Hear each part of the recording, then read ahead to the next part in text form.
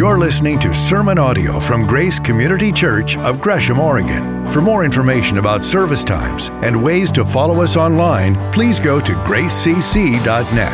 That's gracecc.net. And thanks for joining us.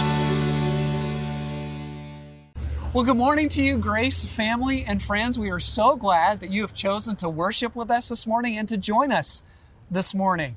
And we are going to jump right into God's Word together. And as we do, we are filming this from a construction site right here in our community. As you can tell from the setting behind me, we're at a construction site. And yes, I'm wearing a construction hard hat because the story I'd like to tell you today really introduces where we are going to go in this passage as we continue our study in this amazing book of Galatians. So those of you who know some of my story, or at least have some history with me, know that my dad was a construction superintendent.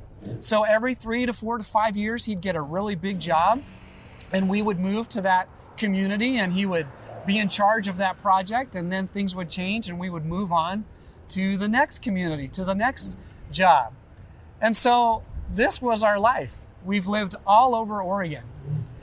And when I got into my college years, my dad offered to get me a job with his construction crew. And so I readily said yes. What a great summer job to get on a construction crew as a laborer. It paid well, it was good hard work, and I'd get to be with my dad. So I said yes, I'd love to do that. And so I did. I got on my dad's construction crew. But as I did so, my dad and I had a plan. And the plan was that I was going to fly under the radar because that's what we both wanted. I didn't want in any way for anyone on the construction crew to know I was my dad's son. I wanted to be treated like everybody else. My plan was to keep my head down and work hard and not call attention to myself. And of course, construction crews are not always the most forgiving. And to be the boss's son isn't necessarily a reputation that you want to have. And so my intent was to fly under the radar. So I'll never forget being on a construction site, not unlike the one behind me here. It's one of my first weeks doing this. And I'm working away, and I've been given this job inside the building to take this roto hammer and to begin removing this concrete. But there were some lines that had been etched in there for me, and I had to stay within those lines. And the construction foreman made it really clear, you stay in those lines or else. And so I did my very best, but as things go, as I was using this roto hammer, it slipped, and I took a chunk outside the line that I wasn't supposed to. And of course, at about this time, this construction foreman comes around the corner and walks up to me, and let's just say he was less than happy. He used a series of colorful metaphors, most which were 4 letters, to express his displeasure, and then stomped away in a huff. Very upset. But about 15 minutes later, as I was continuing to work, he walks up to me, and I stop and I look up at him, and he asked me this question, and I referenced this in my sermon preview that we uploaded on Facebook earlier this week. But he asked this question, and it was a question that when I answered it, completely changed the course of all my relationships on that job. And the question was this: whose kid are you? And I said, well, what do you mean? And he said, are you the superintendent's son? And I said, yeah, I'm the superintendent's son.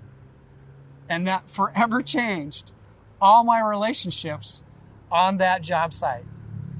So if someone were to pose the same question to you, how would you answer it? Whose kid are you? Whose kid are you spiritually? Or to put it in words that Paul will use in this passage that we're looking at in Galatians, are you a child of the promise? So how would you answer that? And how would you respond to that if someone actually questioned that about you? If you said, yeah, I'm a child of God, and they said, are you sure about that? Because that's exactly what was going on in this Galatian church. Some false teachers had come into this community, and they were questioning whether the people truly were children of God. And we talked about this a little bit last week with Gary Breshears in the passage that precedes the one we're going to look at here today. There are some counterfeit gospels that are out there, that are still in our world today. And one of those types of counterfeit gospels is this idea of that there is a higher gospel. And it usually manifests itself in this way. You'll get a knock on your door, and usually this comes with a couple people who will show up on your porch, and they will say, as they initiate a spiritual conversation with you, well, we have another gospel that you need to understand, or the gospel that you have come to understand and believe is actually incomplete. There's something higher, and what they're really saying is there's something better. Any other gospel other than the gospel in God's Word is a counterfeit gospel. And so what Paul was doing is he was passionately arguing and helping the people try to see that these other gospels, especially this gospel that somehow insinuated and inferred that what they believed was incomplete, he was passionately arguing against and trying to show that that just wasn't true. And so we're going to pick up that same line of argument in this passage once again. And it surfaces this amazing and essential and foundational question of identity that you and I have to answer at some point in our lives. Whose kid are you? Are you a child of God? Are you God's kid? And so Paul, as he continues to lay the foundation for this argument that he continues to make, makes this incredibly compassionate, passionate statement to this church, this community that he so dearly loves. And this is what he says, and we'll pick up right where Gary left off last week. My dear children, for whom I am again in pains of childbirth until Christ is formed in you, how I wish I could be with you and change my tone, because I am perplexed about you. And what's so amazing about that verse and what he's describing there is more than just information. He's really talking about transformation when he talks about Christ being formed in us. Because to be a child of the promise means that you are being transformed by God's grace. In fact, those words there where it says Christ being formed in you, that word in the original language is morphe. It is the word that we get metamorphosis from in our language. And what is a metamorphosis in the natural world? It is like a caterpillar completely transforming into this amazing, beautiful butterfly. That is the same image, the same reality that Paul uses to describe what it means to be a child of God, how his grace transforms us and changes us. So many years ago, and again, those of you who know my story know that when I was a high school student, I chose to become a child of God. I chose to receive Jesus Christ into my life as my Lord and Savior. And I'll never forget those initial weeks and months when I came home from the camp where that happened. And as I began to interact with my family of origin, and they would ask me, you know, what changed about you? I mean, did you get religion? Because they didn't understand what had happened in me. It wasn't a phase. It wasn't something I was going to grow out of. It was not something I was ever going to leave behind or change my mind about. There was a transformation that had taken place in my life. And they noticed I was more giving than I used to be. I was more forgiving than I used to be. I was even more serving than I used to be. Gosh, I remember my mom being so amazed that on my own initiative, I had cleaned my room as a teenager without being asked. Now, parents, is there any other further proof of an amazing transformation in a teenager's life than to clean their room without being asked? That's proof right there that the gospel of Jesus Christ changes people. And every teenage parent said, amen. But my life was changed. And that's Paul's entire point here. That when you come to know Jesus Christ, he transforms you. You're under construction. And it's not necessarily an overnight change, but it is a change that is sustaining and powerful and significant.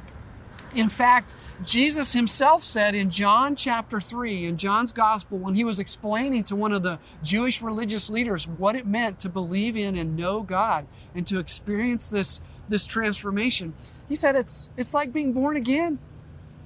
You are completely changed from the inside out. And that is the message and the reality of the gospel of Jesus Christ. He literally changes us from the inside out.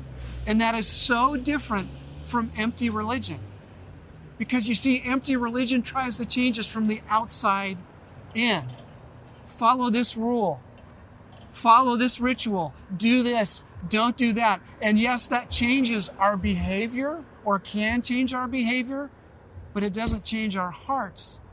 It does not change the core of who we are. It does not change what truly needs to be changed. And that's an inside-out change that only happens through knowing Jesus Christ as your Lord and Savior, by responding to his free gift of grace that is given to us for the sake of relationship. That is the path to transformation. That is the path to life change. And that is what Paul is once again passionately and compassionately advocating for with this community of people. And it begs the question of you and I. Have you been transformed? Have you been changed by God's grace? Have you become a child of God by receiving Jesus Christ into your life as your Lord and Savior? Because the amazing thing about the gospel, about the good news, about God's grace, is that he does something for you that you cannot do for yourself. You cannot change your own heart. Only God can transform your heart. And so as we prepare to worship now, as we prepare to respond to this truth and this amazing reality, would you take a moment to think with me, what was life like for you before you became a child of God? What brokenness, what sinfulness, what selfishness did he rescue you from?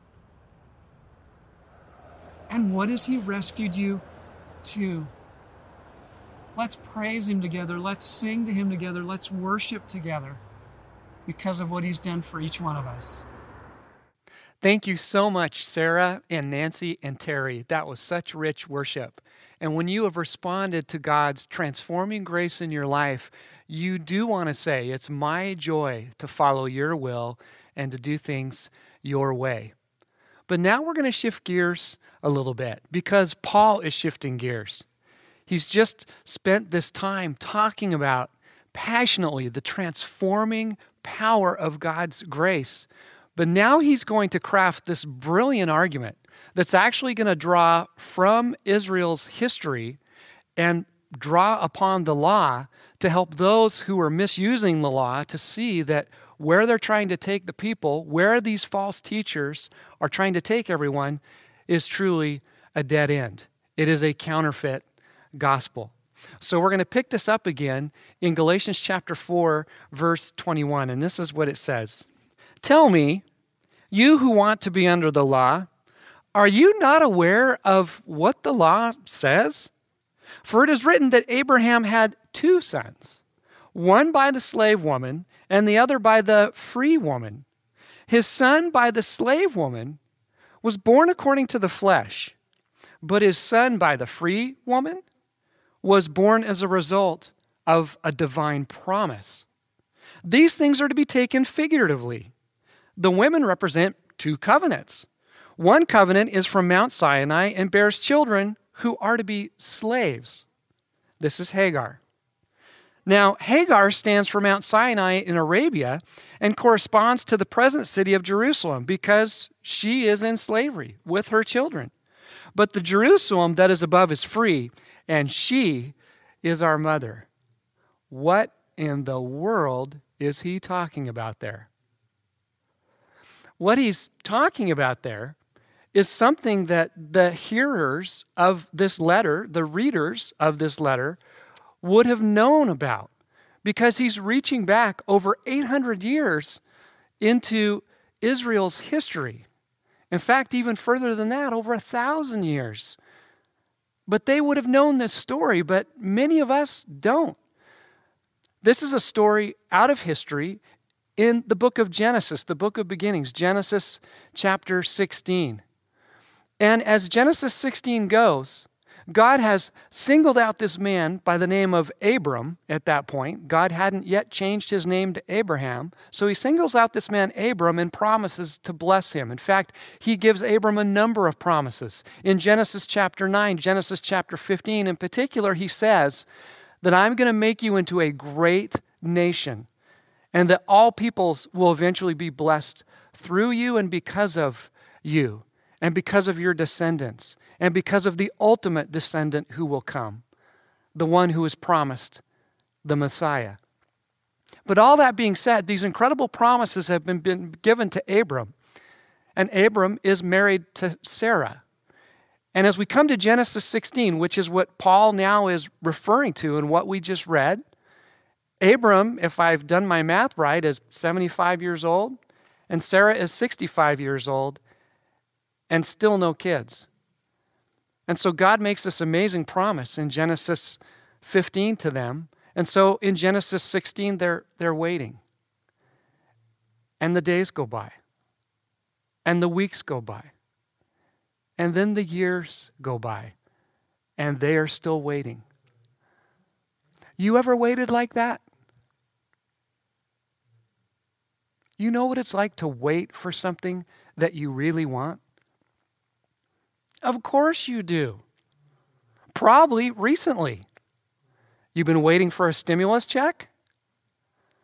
Maybe you get a tax refund this year and you're still waiting for that? How about all of us waiting for life to return to normal?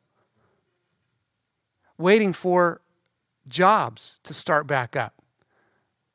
Waiting for the economy to right itself once again. Waiting for the opportunity to go outside in public and to do so freely. Waiting for someone other than your family or those closest to you to shake your hand or to give you a hug. And so it goes. We understand what it is to wait. We are collectively waiting for a lot of things right now. Now imagine waiting for these things year after year after year. 10 years. 10 years since God has promised them that they are going to have a child, let alone descendants, and they're still waiting. And my friends, they are not getting any younger. And so time goes by, and they decide to take things into their own hands and to make things happen on their own. And so in that culture, in the ancient Near East, there was a practice that was culturally acceptable. And it went something like this, that if for some reason you were not able to have children of your own, then your bondservant, your slave, could sleep with your husband, and if she became pregnant, that child would technically become your child.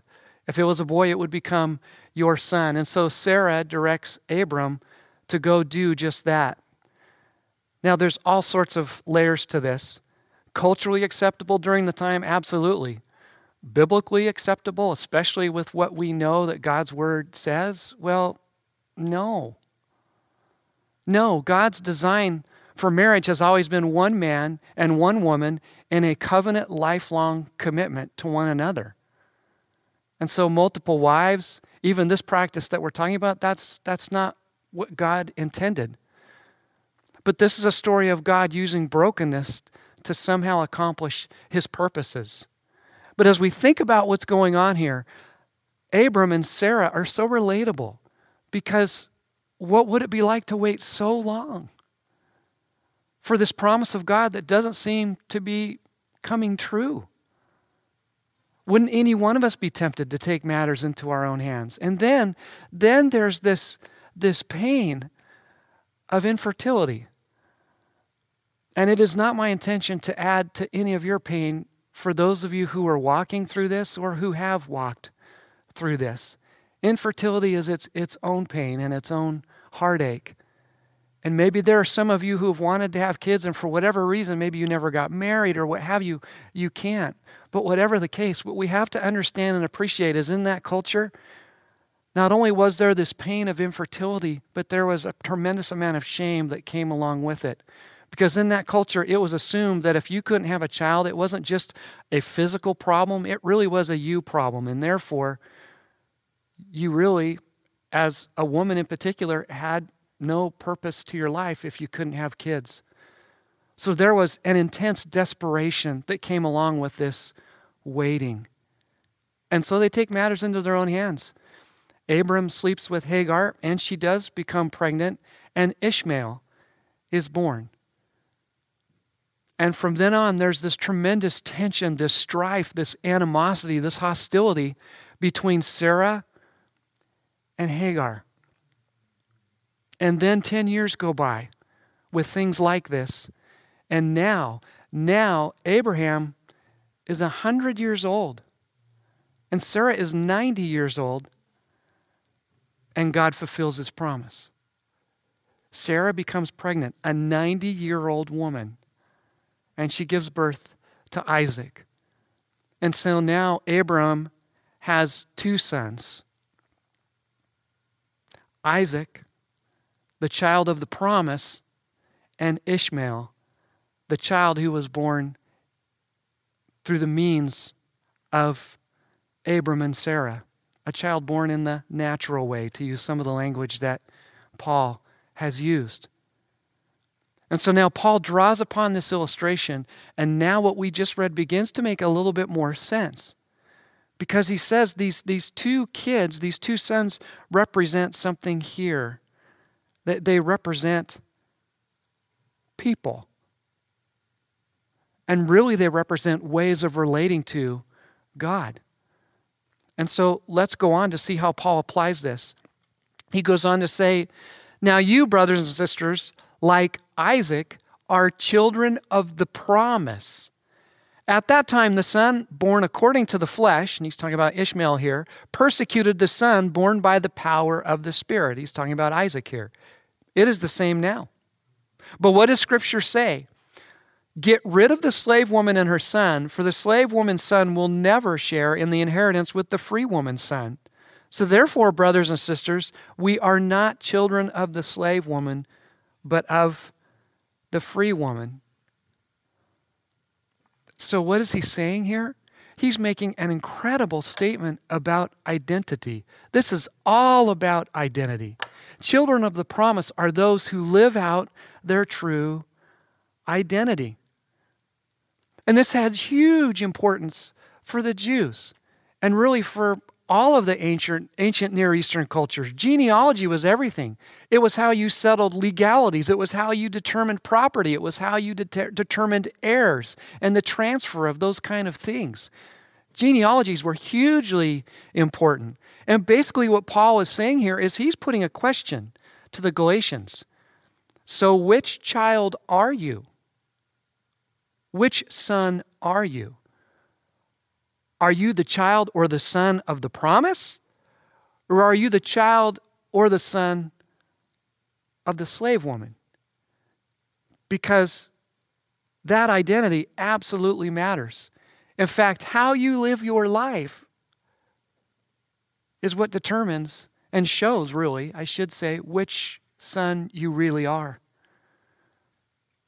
And so the question he presents to them, which I'm sure was profoundly offensive to some of them, for it to be inferred that they were children of the slave woman, is a very practical question, and it's a question that we have to do business with.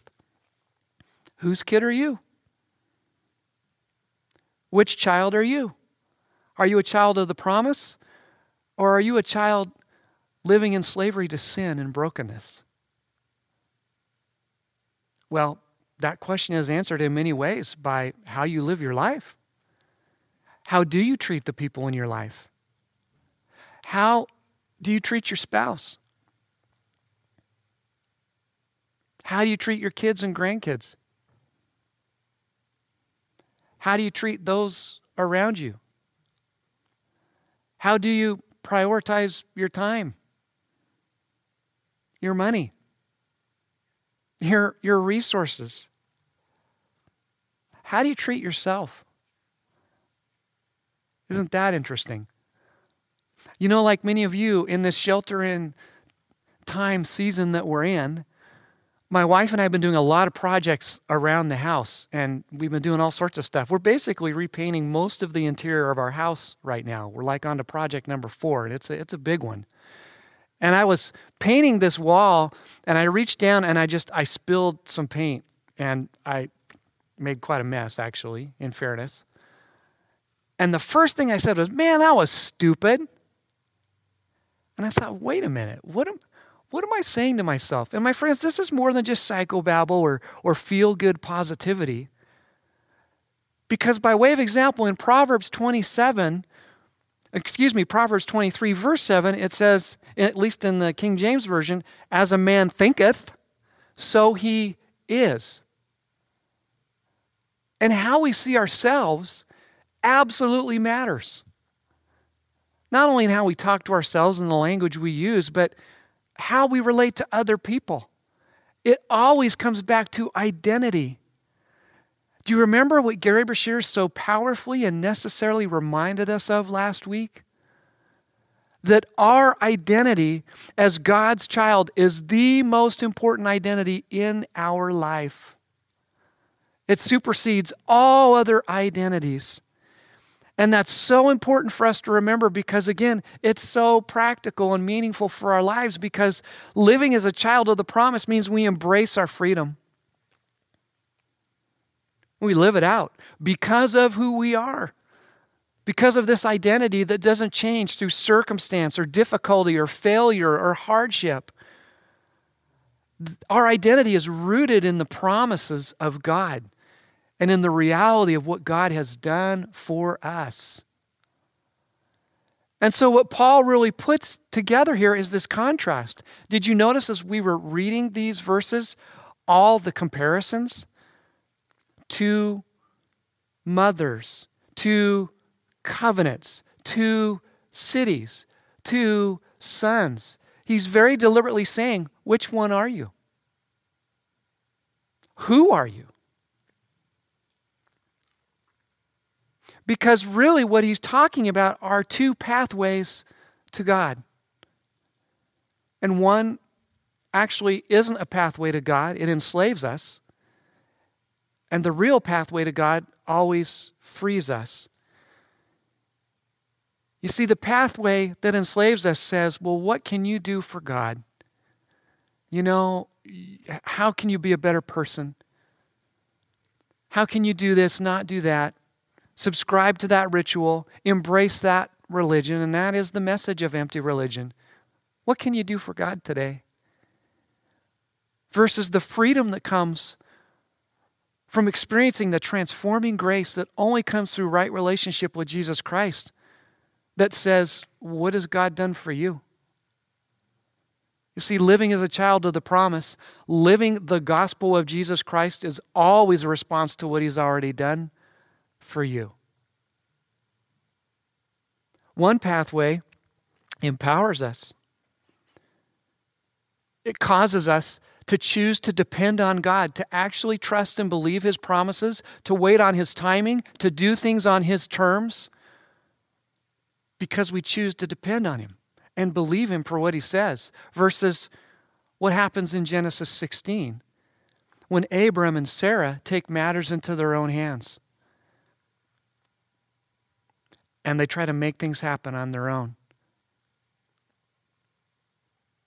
There's this contrast here of adding Jesus to your life or making Him your life. And this is, again, so practical and so important for us to get our hands around because this has absolute bearing on how we stir into our attitudes, our actions, our appetites, and how we enable those to not enslave us, but to find freedom in those. Because you see, my friends, your identity, my identity, is the source of our freedom. And that freedom comes from a new heart. Because if we have received Jesus Christ into our lives, if we have responded to His transforming grace, then we've been given a new heart. Which means we're not just able to change our behavior, we're able to change our attitudes, our motives, our values, because God is allowed to come in through the power of His Holy Spirit to begin to conform us and make us into a child of the promise, into His kids. And therefore, that begins to change everything. And so, my friends, the bottom line is, we're no longer slaves. You do not have to be a slave to your appetites, to your actions, to your addictions, to your attitudes. You have a power through the Holy Spirit, through the new heart that's been implanted in you by the transforming power of God's grace, to live and own your freedom. And therefore, you should accept no counterfeits. You shouldn't settle for anything less than the freedom that only comes through Jesus Christ. We are no longer slaves to sin. And we're going to sing about that truth now, and we're going to celebrate that truth now, and we're going to live that truth now. So who are we? We are exactly who God says we are, just like we just sang. We are children of the promise because of what God has done for us through Jesus. He has lavished His grace upon us so that we can become transformed, so that we can have a new identity, so that we can have hope, so that we can be children of the promise. And that is exactly what we are. We are who God says we are. And at the heart of this story is the reality that this is a God who always keeps His promises. He always does what He says He will do. And this truly is your story and mine. One of my most favorite verses in this passage is Galatians chapter 4, verse 27. We haven't read this yet. I skipped over it deliberately because this is in part where this becomes our story. This is actually a quote that Paul uses out of the book of Isaiah. Isaiah chapter 54. This was written over 800 years before Jesus was even born. And this is what it says. Be glad, barren woman, you who never bore a child. Shout for joy and cry aloud, you who were never in labor, because more are the children of the desolate woman than of her who has a husband. Now, this was originally spoken to, written to the Jewish nation some 800 years earlier when they were in exile. But Paul reaches back for this and grabs it and basically says that we are children of the promise. Because the promises that were given to Abraham, that were passed on through Isaac, that eventually were fulfilled in Jesus coming, doing what He said He was going to do, God honoring His promises, were basically Abraham's spiritual kids. That's why this is your story. You are a child of the promise because of what God has done for each one of us. And one of the promises that this amazing God gives us is that He's always at work. He's always advancing His kingdom. And I think once again we need to remind ourselves of that and own that and believe that. Because in this season that we're in, it's an awful lot of bad news. In fact, as you can tell from the setting behind me, we're recording this at a hospital where so many people have been sickened by this virus and where many are losing the battle for their lives. And yet there is hope even in the midst of that kind of tragedy. I'd like to read you a story that was recently sent to me by one of our folks who calls Grace home. This is a true story. And this is from the country of Italy. And this is a remarkable story of the work of God and the hope that we can have in God, even in the midst of a season like this. This is what this says. This is from a guy by the name of Dr. Julian Urban. He's a 38-year-old physician who serves in a hospital in Lombardy, Italy, and this happened just a couple weeks ago. This is what he says. Never in my darkest nightmares did I imagine that I would see and experience what has been going on in Italy in our hospital the past 3 weeks. The nightmare flows and the river just gets bigger and bigger. At first, a few patients came, and then dozens, and then hundreds.